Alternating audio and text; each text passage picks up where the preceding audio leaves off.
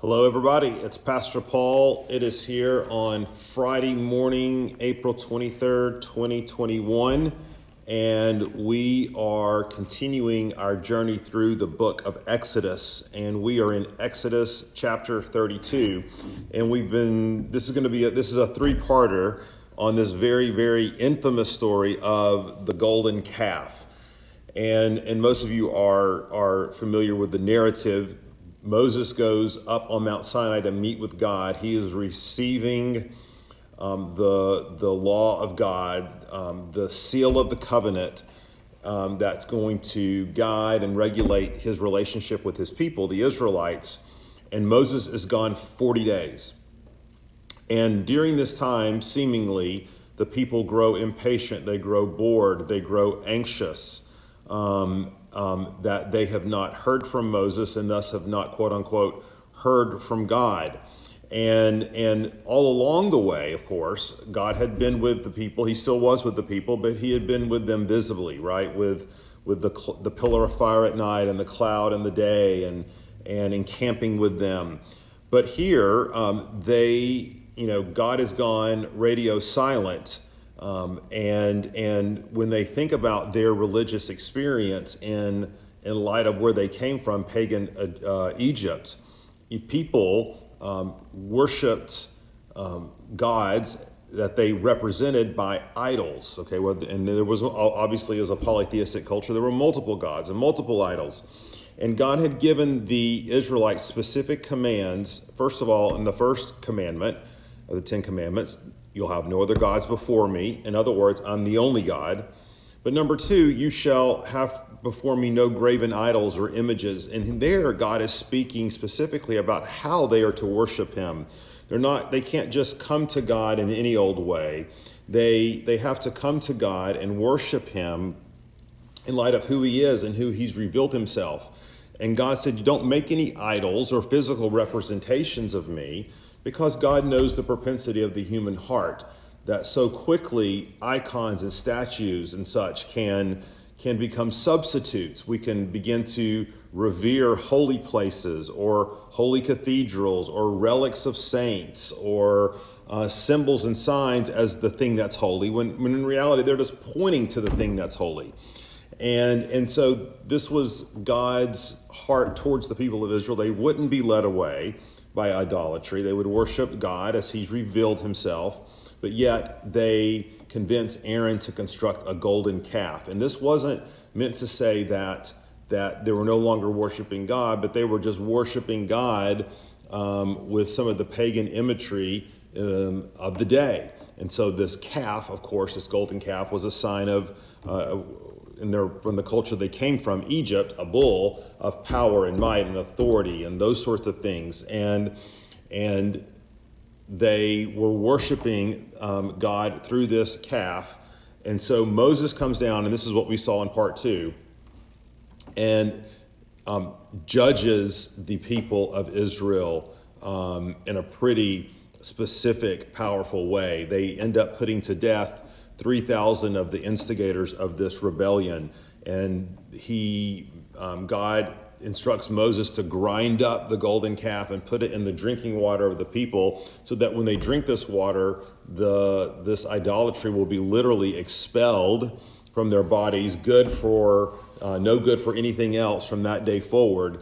And we talked about this idea that if this idea of God bringing judgment or wrath upon someone, if this offends us or offends our modern sensibilities, it might say more about how we view God or how lowly we view the holiness of God and how much we esteem our own goodness. When in reality, the Bible presents things as just the opposite. It is God who's holy. It's we are not. And if we truly understood the holiness of God the way God does and our own sinfulness the way God does, then these passages in the Old Testament about people dying and judgment coming would not seem so foreign to us at all. In fact, they would seem very appropriate. Well, we left off this last time where judgment has fallen on the people of God, but yet in the midst of it, we find the gospel, we find hope, we find grace. And I want to highlight a couple of these instances where we see this showing up. And this is sort of the gospel according to Moses. So when we go back to verse 7, after Moses has come down, we hear this. And the Lord said to Moses, "Go down, for your people, whom you brought up out of the land of Egypt, have corrupted themselves. They have turned aside quickly out of the way that I commanded them. They have made for themselves a golden calf and have worshipped it and sacrificed to it and said, 'These are your gods, O Israel, who brought you up out of the land of Egypt.' And the Lord said to Moses, 'I have seen this people, and behold, it's a stiff-necked people. Now therefore let me alone, that my wrath may burn hot against them, and I may consume them, in order that I may make a great nation of you.'" So what we see here is God, and this is sort of in the Hebrew, kind of a rhetorical device. Okay, he's drawing Moses in to take a look at the condition of the people, and he's sort of articulating to Moses what these people deserve. He's articulating what it is that is worthy of his righteous wrath and indignation against them. And he's inviting Moses into this, and Moses does step into this, and look what Moses says in verse 11. "But Moses implored the Lord his God and said, 'O Lord, why does your wrath burn hot against your people, whom you have brought out of the land of Egypt with great power and with a mighty hand? Why should the Egyptians say with evil intent did he bring them out, to kill them in the mountains and to consume them from the face of the earth? Turn from your burning anger and relent from this disaster against your people. Remember Abraham, Isaac, and Israel, your servants, to whom you swore by your own self and said to them, I will multiply your offspring as the stars of heaven. And all this land that I have promised I will give to your offspring, and they shall inherit it forever.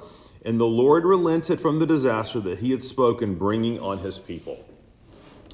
So here is Moses, and he is coming before God, and he is begging for mercy on behalf of the people. And the way he does this is that he is reminding God of God's promises. He's reminding God of his faithfulness. He's reminding God that God's glory is at stake here. He's imploring. In fact, that's the word here in the Hebrew in verse 11. He's beseeching God. He's saying, listen, God, if you just wipe these people out, what will the people in Egypt think? What sort of statement is this going to make to the nations about who you are and about your love and care for your people?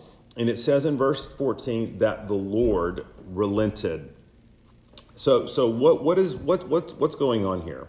Well, this is showing us very clearly, right, that not only does Israel need the blood offerings and the sacrifices made by the Levitical priesthood to propitiate the wrath of God, but they in fact need a mediator. They need an intercessor. They need someone who's going to come before God and plead their case. They need an advocate. And this is what we find Moses doing. Now, this is not the only time he does this in this passage. If you go back down to verse 30, all right, listen to the second episode of intercession. The next day, Moses said to the people, "You have sinned a great sin. And now I will go up to the Lord. Perhaps I can make atonement for your sin." So Moses returned to the Lord and said, "Alas, this people have sinned a great sin. They have made for themselves gods of gold. But now, if you will forgive their sin, but if not, please blot me out of the book that you have written." And so, actually, let me read two more verses. "But the Lord said to Moses, whoever has sinned against me, I will blot out of my book. But now go, lead the people to the place about which I have spoken to you. Behold, my angel shall go before you." And so this is sort of hyperbole when Moses is saying, "Hey, let me be struck down and removed from your memory on their behalf." We hear Paul say the same thing in Romans 9. "I wish myself accursed."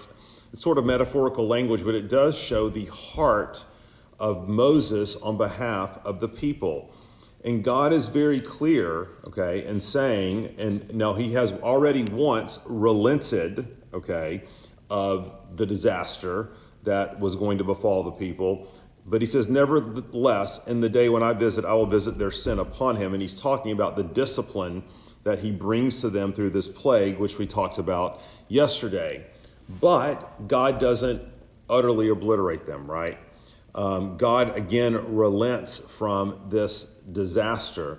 And once again, we are left with the distinct impression that that Israel is in great need of a mediator, and that the spiritual lives of this sinful, hard-hearted people are sort of on the brink at any given point in time.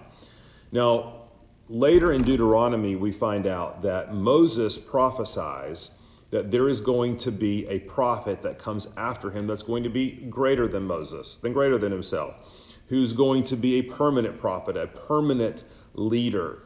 And when you put these things together, it's clear that the people of Israel were going to grow into the expectation that they needed someone greater than Moses, okay, greater than David, greater than Abraham, greater than the Levitical priesthood, who would come and would remedy their greatest problem. Now, their greatest problem, and the Jews in the New Testament thought their greatest problem was Roman occupation, was physical oppression.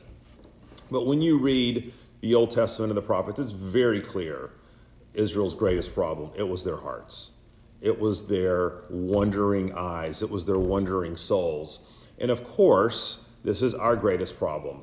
We think the thing we need the most oftentimes is some kind of physical deliverance, is some sort of physical healing, is some sort of provision, financial or otherwise. And those things all have their place and they're all important. But again, we're reminded from a passage like this, the thing that we are most in need of, okay, is the grace of God. We're in most need for him to wipe away our sins, and we are in most need of an intercessor, okay? And this intercessor, the writer of Hebrews tells us, he is before the throne making our case to God. He's presenting up his own blood to God to say, I have died for my people, and my blood propitiates your wrath. My blood is the atonement for their sin.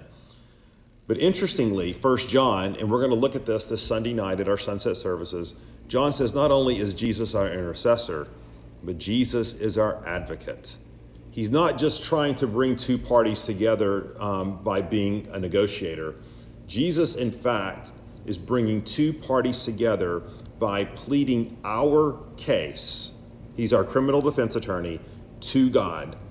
We are utterly guilty, but Jesus says, Father, I'm offering up to you my righteousness on their behalf because I've taken on their sin for them and died in their place and rose again. And that is the powerful, powerful ministry of intercession and advocacy that Jesus points us to, which Exodus 32 is preparing and tilling the soil to remind us that every human being in the history of planet Earth needs an intermediary, an intercessor, an advocate, but only one will do, and that's Jesus Christ. So let's run to him today. All right, folks, that's it for this Friday, April 23rd. First thing Monday morning, we'll be back in Exodus 33. But let me pray and hope you guys have a great weekend. Lord, bless us now. Help us to meditate upon this idea that apart from your advocacy, the advocacy of Jesus, we are hopelessly lost and cut off and cursed. But Lord, because of him, we have life, we have forgiveness, we have grace, we have mercy, and we thank you for that in your name.